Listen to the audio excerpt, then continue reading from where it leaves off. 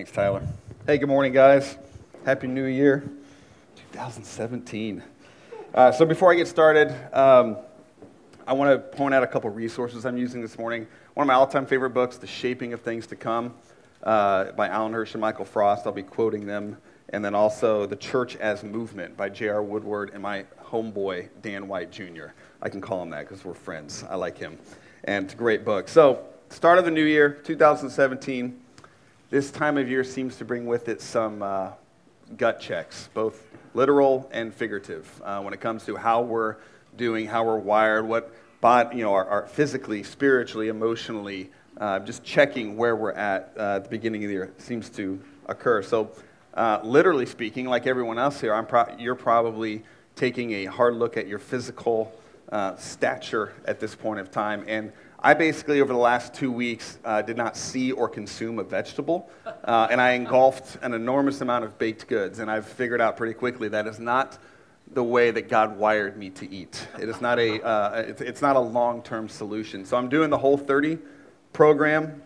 I've jumped on that bandwagon. I'm enjoying it for the most part, and I enjoy meat and vegetables, so that works. But having no creamer for my coffee is a bit of it's difficult for me. That's the only thing I'm really struggling with. Figuratively speaking, there's spiritual gut check going on. There's, how am I doing as a husband, as a father, as a friend, as a pastor? I'm asking these questions as I begin a new year because, like you guys, each year I'm considering what does my year of growth and maturity and impact and influence look like, because I don't want it to stay the way it is. I don't want it to be stagnant. I want it to grow and to flourish and to improve. And so being a human, and particularly being a Christian, that's something we pay attention to a lot, because we all are on this constant journey of trying to figure out how we're wired and how to improve that, how to grow and mature and figure this thing out. So whether it's physical, emotional, spiritual, it's understanding how God wired us. It leads us to a life of maturity and growth. And so over the coming weeks, we're starting a new series today called Wired, and over the coming weeks we're going to explore and rediscover how God wired the church individually and communally. But before we get there, we need to go on a journey of deconstruction. So, all right, we got to take a look at the culture and the rhythm that we're a part of, and see how we may have kind of got drawn into some currents that maybe God is trying to pull us out of. So going back to this desire, we all want to make an impact. We all want to influence others. We all want to make a difference with our words and our lives and the way that we live. And there's a cultural practice and a word that's associated with this desire, and it's leadership. Right? It's a big, powerful word that when we think about wanting to make an impact or a difference, leadership is a big part of that. And so there's two prevalent styles of leadership in our culture. And so we're going to do a little critique, a little deconstruction of each. And the first one is probably the most prevalent, and it's the one that seemingly most people gravitate to, and it's hierarchical leadership, which is very popular. So it's criteria to kind of swim in that stream, to make an impact in the world and to have success in the world, or to influence the world, to swim in that stream. Some of the criteria that is used to participate are things like gender, race, education, success, money.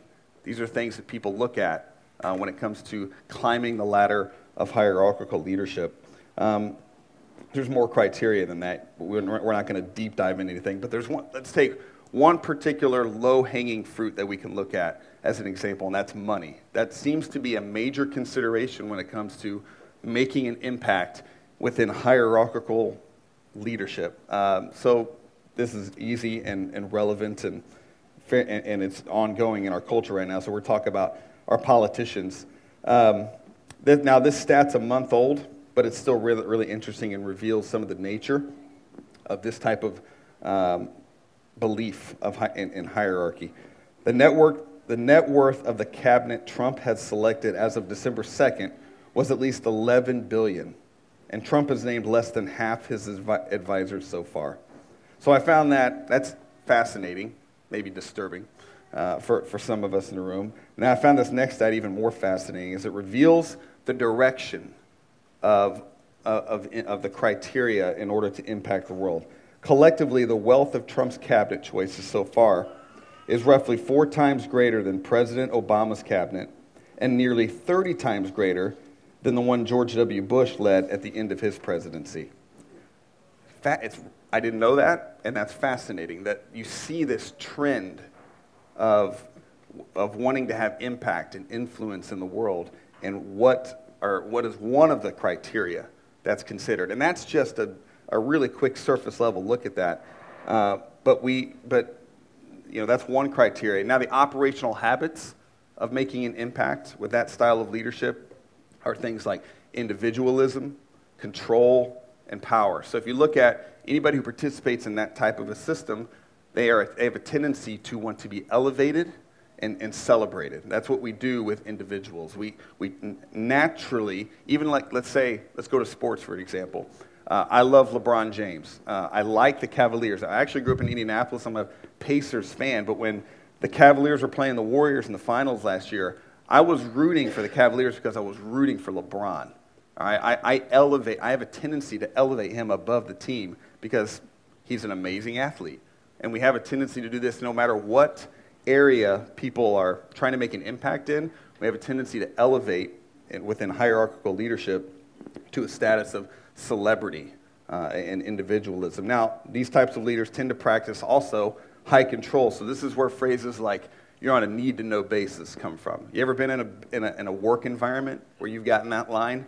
Or the joke, "I would tell you, but I would have to kill you." Some of you may be like, "No, I really would." Like I work for the government.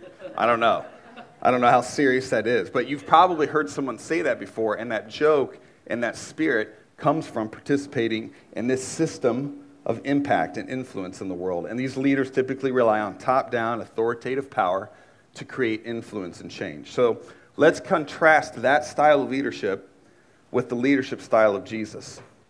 So I find it revolutionary and invigorating that the symbol of leadership for our faith is the cross, which is filled with irony, the fact that it's a cross. So we follow a lowly carpenter from Nazareth, a town so forgettable that it's recorded as people saying, "What good could come from Nazareth?"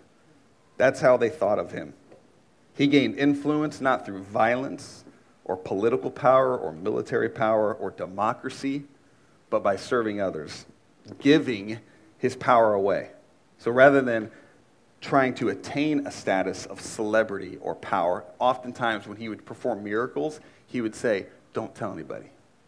Because he was not into that. That's not how he wanted. And now he wanted us to copy that example. He was showing us how to live and to operate in the world. So through these acts of healing and love and ultimately sacrifice on the cross, the ultimate act of giving power away, Jesus and the cross are shockingly antithetical to the nature of leadership, of hierarchical leadership in our culture. Now on the other end of the spectrum, if we go from hierarchy, then we can go all the way to the other end of the spectrum, and people tend to gravitate to the extremes. I don't know if you've noticed that, but our culture seems to be becoming more, Tyler kind of inferred this earlier, that our culture seems to be becoming more siloed.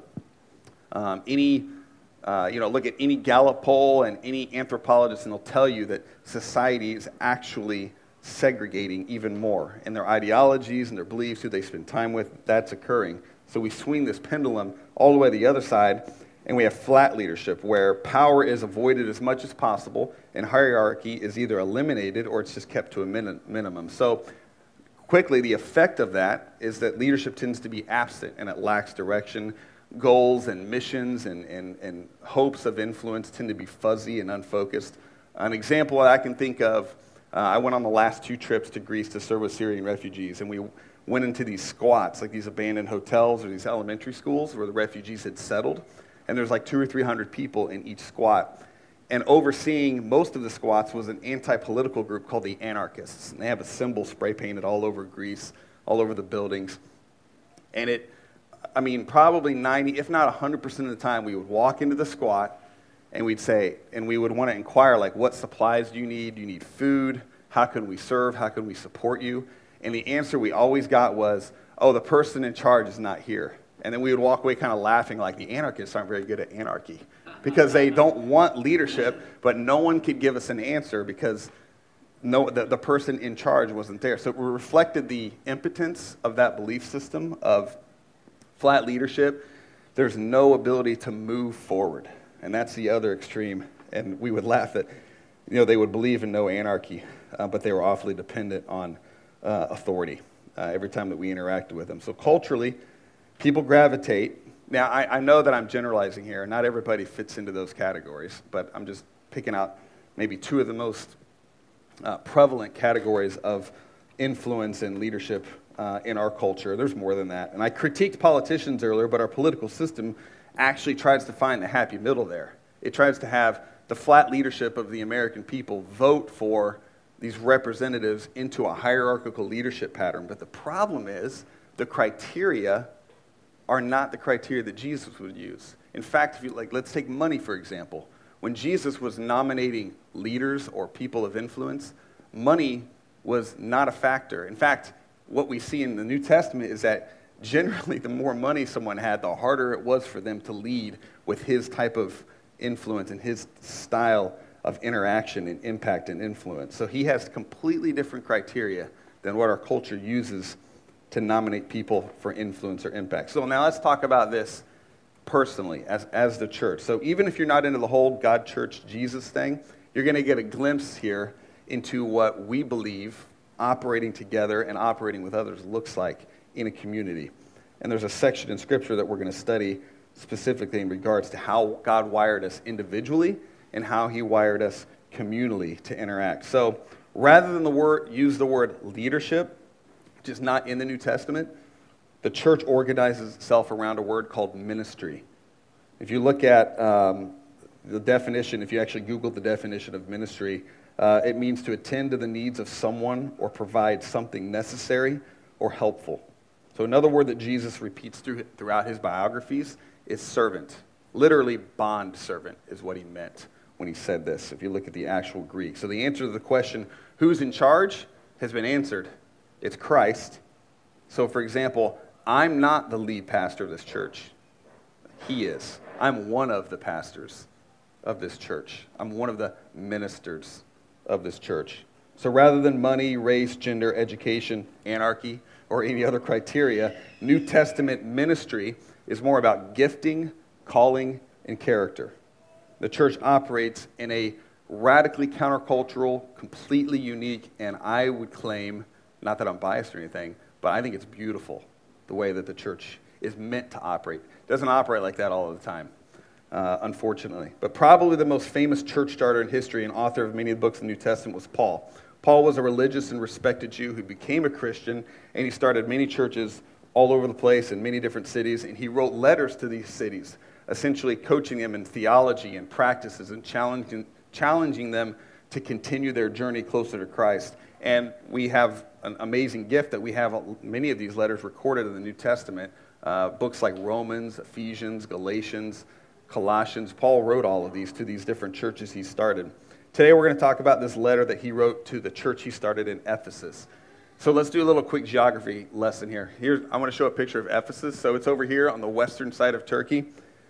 I simply want to show this because I think this is really cool. You see the big island off of the coast of Turkey that's yellow in color to the top of the word Greece? That's Lesbos. It's 187 miles from Ephesus. So our team that's going there in March is going to be really close to where Paul started this church. I thought that was interesting. And now I'm a little jealous that I'm not going because it's so close. So our team's headed there in March. But what's unique about Ephesus and about this letter to Ephesians is that it's a letter that Paul wrote, and he wanted it to be circulated to all of his churches. So we, a church, 2,000 years later, in the tradition of the churches that Paul started, we get to look at Ephesians, and this is still powerful and relevant to us. It's still meant to be living and active in our community. So let's dive into what he says here in Ephesians chapter 4. We're going to read verses 1 through 16. I'll stop a couple times to point out a few things. This is one of those verses or sections that you should read and pause and think about it for more than we're going to get to do that today, because it's dripping with depth and with power. So just know that we're taking a very cursory level view of what he's writing here. So Here's what he says. As a prisoner for the Lord, then, I urge you to live a life worthy of the calling you have received. Be completely humble and gentle.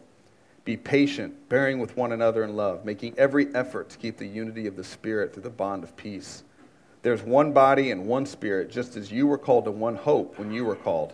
One Lord, one faith, one baptism, one God and Father of all, who is over all and through all and in all. So Paul's just taking this first section and he's reminding them of who's in charge, who the leader is. And I love that. It's not about him, it's about Christ. It's about God. It's about the Trinity. He's just reminding them who our leader is. But to each one of us, grace has been given as Christ apportioned it. And this is why he says, when he ascended on high, he took many captives and he gave gifts to his people. What does he ascended mean, except that he also descended on the lower earthly regions? He who descended is the very one who ascended higher than all the heavens in order to fill the whole universe. So Christ himself gave the apostles, the prophets, the evangelists, the pastors, and teachers to equip his people for works of service so that the body of Christ may be built up until we all reach unity in the faith and in the knowledge of the Son of God and become mature, attaining the whole measure of the fullness of Christ. It's those 5 ministries, those 5 roles that keep Christ as the leader and the head of the church: the apostles, the prophets, the evangelists, the teachers, and the shepherds. And this is good news for everyone, because when those 5 roles are working together, this naturally draws not only the church community, but other people closer and closer to Christ. When people are operating like this is an illustration of the beauty of communal living, of true intimacy with each other, and true unselfishness and servitude. It's attractive to see people operate like that. Amen.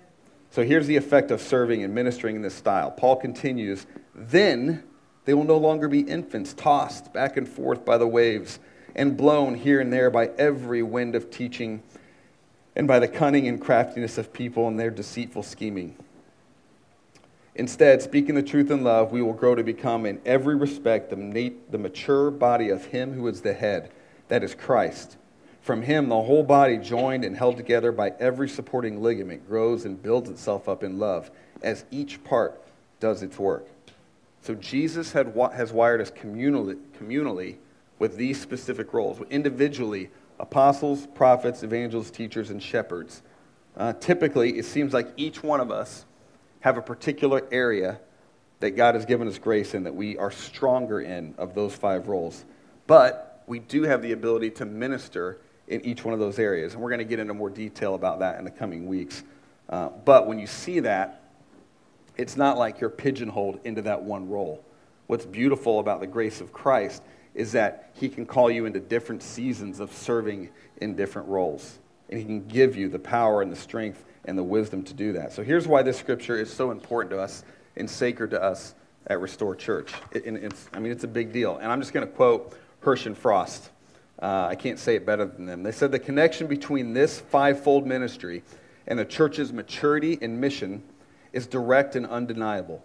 Paul actually sees 5-fold ministry as the very mechanism for achieving mission and ministry effectiveness and Christian maturity. He seems to be saying that without a 5-fold ministry pattern, we cannot mature. If we can't live like this, and trust me, it is a shock to the system to live like this. It is really hard not to gravitate to the way that culture tries to influence and impact, but instead to gravitate to the way that Jesus organized humanity. It's shocking, but it's beautiful. I referenced Whole Foods later. It's a shock to the system as my body is adapting to that. But it's amazing to feel the energy and the health and the cleanliness. Like, you can feel it just in like 6 or 7 days. It's the same thing when it comes to operating in the picture that Jesus gave us. So I don't know about you, but I'm guessing you hope 2017 is a good year. I don't know if you guys have seen a lot of the memes like 2016. There's a lot of people that hated 2016. I hope that's not the case for 2017. I think we all hope that it's a year of not only cultural beauty, but also individual beauty, of growth and maturity. So understanding how God wired you doesn't just play out in our church community. It plays out in every relational context you're in. You're a Christian, if you're a Christian 24/7, wherever you go.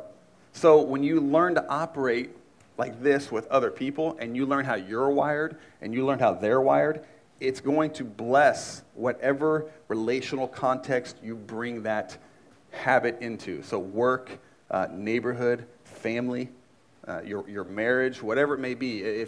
If there is a relationship you have and you learn how to operate in this way, it's going to bless that relationship in that context. When you mature in the way of Christ, it's naturally going to draw people into maturity as well.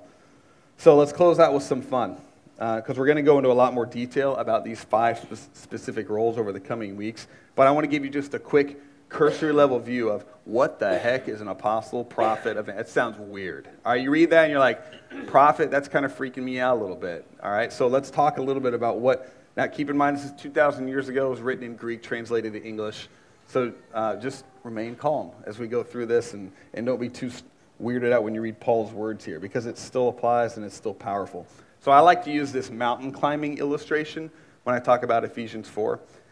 So you might be able to figure out how God wired you just by this. So think about this in regards to how God may have wired you. So if you're going to climb a mountain, apostles are the ones that are going to be sitting around, and they're just going to all of a sudden say, let's go climb a mountain. And they're just going to take off running. Like, let's go do something crazy, dangerous, risky. And they're not going to think it through at all. And they're just going to have this dream and this vision that's nuts. And they'll say, let's go climb it, and just take off running.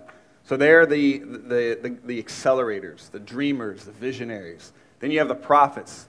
The prophets are also fast-paced. They're going to be probably the second person to come along, because they're scared that the apostle's an idiot and that he needs some wisdom. He needs someone to point out, whoa. Let's climb that mountain, because that one's doable. And they may even have this deep, unexplainable, gut-level feeling of, I don't know why, I can't explain it, but that's the mountain we need to climb. And the apostle's going to kind of resist against that. An immature one will. But that's what the prophet's going to do. They're going to say, let's climb that specific mountain. The evangelists are the recruiters and the networkers. They're going to grab the apostle and the prophet, and they're going to say, wait a second, let's see how many people we can get to go with us up the mountain. They want everybody to be involved. They're includers, they're recruiters, they're networkers. And they want everybody to come with on this incredible journey. The shepherds are kind of like the evangelists, but the fact, once the evangelists kind of gathered everybody together, they're going to be the ones that make sure no one gets left behind on the mountain. Like, let's make sure everybody's taken care of, no one trips and falls and gets hurt. Let's keep in mind that this person has these special needs, or this person has this injury. They're the nurturers, the empathizers of the group. And then the teachers are going to stop everybody. They're going to be the most hesitant, because they're going to want to plot out the exact route up the mountain. They want to study the mountain. They want to know the mountain. They want to know the ins and outs and what's unique and what's the most strategic way to climb up and climb down the other side of the mountain. So they're going to be the ones speaking to the apostles, saying, hey, I know you want to climb a mountain. This is the exact way we should go, so that everybody can go and make it and be safe and experience this climb in the most effective manner. So let's do a quick show of hands. How many of you guys think you're an apostle? Only a couple crazy people in here. Okay. How many of you guys think you're a prophet? Okay, a few more hands. What about an evangelist? And then a shepherd, or pastor, is what Paul calls it, pastor. And then teachers. Get your hands up. Yeah, that's like all of DC. All you educated, master's degrees, PhDs. Just listen to me. I know what I'm talking about. I got like 8 degrees and like $400,000 of student debt. I know what's going on. So that is like some 21st century lingo about what Paul's talking about. Now, when those 5 are operating together within the church, within culture, this is when beautiful things start to happen. This is when impact and restoration is made. Not my notes, but I'm giving this example. So just a quick example of how this works. 5 years ago, we started the church, and we started with kind of like the cards we were comfortable. And the organizations that hired us to start, they wanted me to be the lead pastor. And I was uncomfortable with that because of this because of how Paul told us to operate as a church. Like, I'm not into churches adopting business ethics to operate. Like having one person in charge, I don't think that's healthy. And they said, well, you need something that's good at the start of the church is to pick a mission to be involved in. And I, without thinking, because I'm an apostle, I verbally spit out, yeah, we'll do that. And we committed somewhere in the neighborhood of like 15 to 20 grand to starting some churches in South America. And then like 2 or 3 months before we started the church, I felt like God was telling me to cancel that commitment, which was not a fun phone call. To say, you know what, I don't think that I can do that individually. I think it's our church communally that has to lead us into mission. I feel like I need to listen. Yeah, I'm the guy that's probably going to be the dreamer and the step taker, but I have to listen to people in order to make strategic and wise and Holy Spirit-filled decisions. So we canceled that.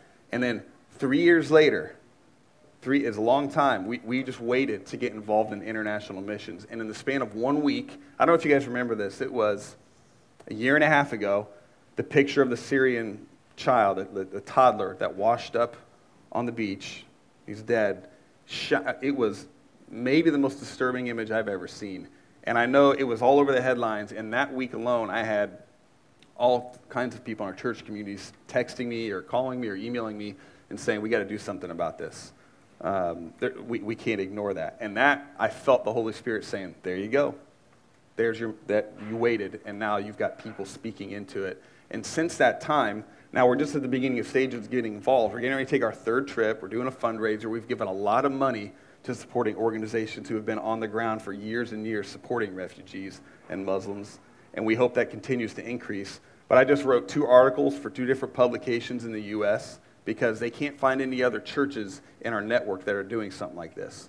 And yeah, I'm patting ourselves on the back. I'm openly saying, like, we're doing something that I think that God thinks is beautiful and impactful, and he wants it to grow, and it's growing.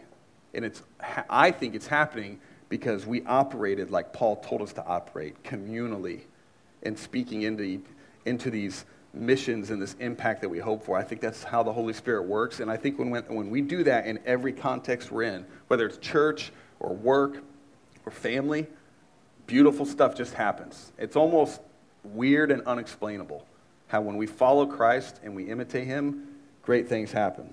So now back to apostle, prophet, evangelist, pastor, teacher. Now you've got maybe a feeling for what you think you are, but if you want to get a little bit more specific, there's a free test online. It's fivefoldsurvey.com. It's like 10 minutes, and it'll probably give you a feel for how God has wired you, which role you tend to gravitate to. And I think it's important you take that before you come back next week, because next week, Carrie is going to be teaching on apostles and prophets and what that means. So we're going to talk about their strengths and their weaknesses. She's going to give tips on how they should interact with each other and how they should interact with the other group and interact with all of them, strengths and weaknesses, how to communicate with one another. I think this will be really spiritual, but also really practical.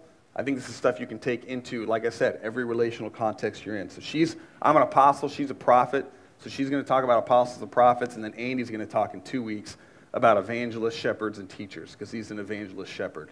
So you should probably hear it. It's kind of cool to hear from those people and what they've learned in their journeys and their growth of maturity and operating like this.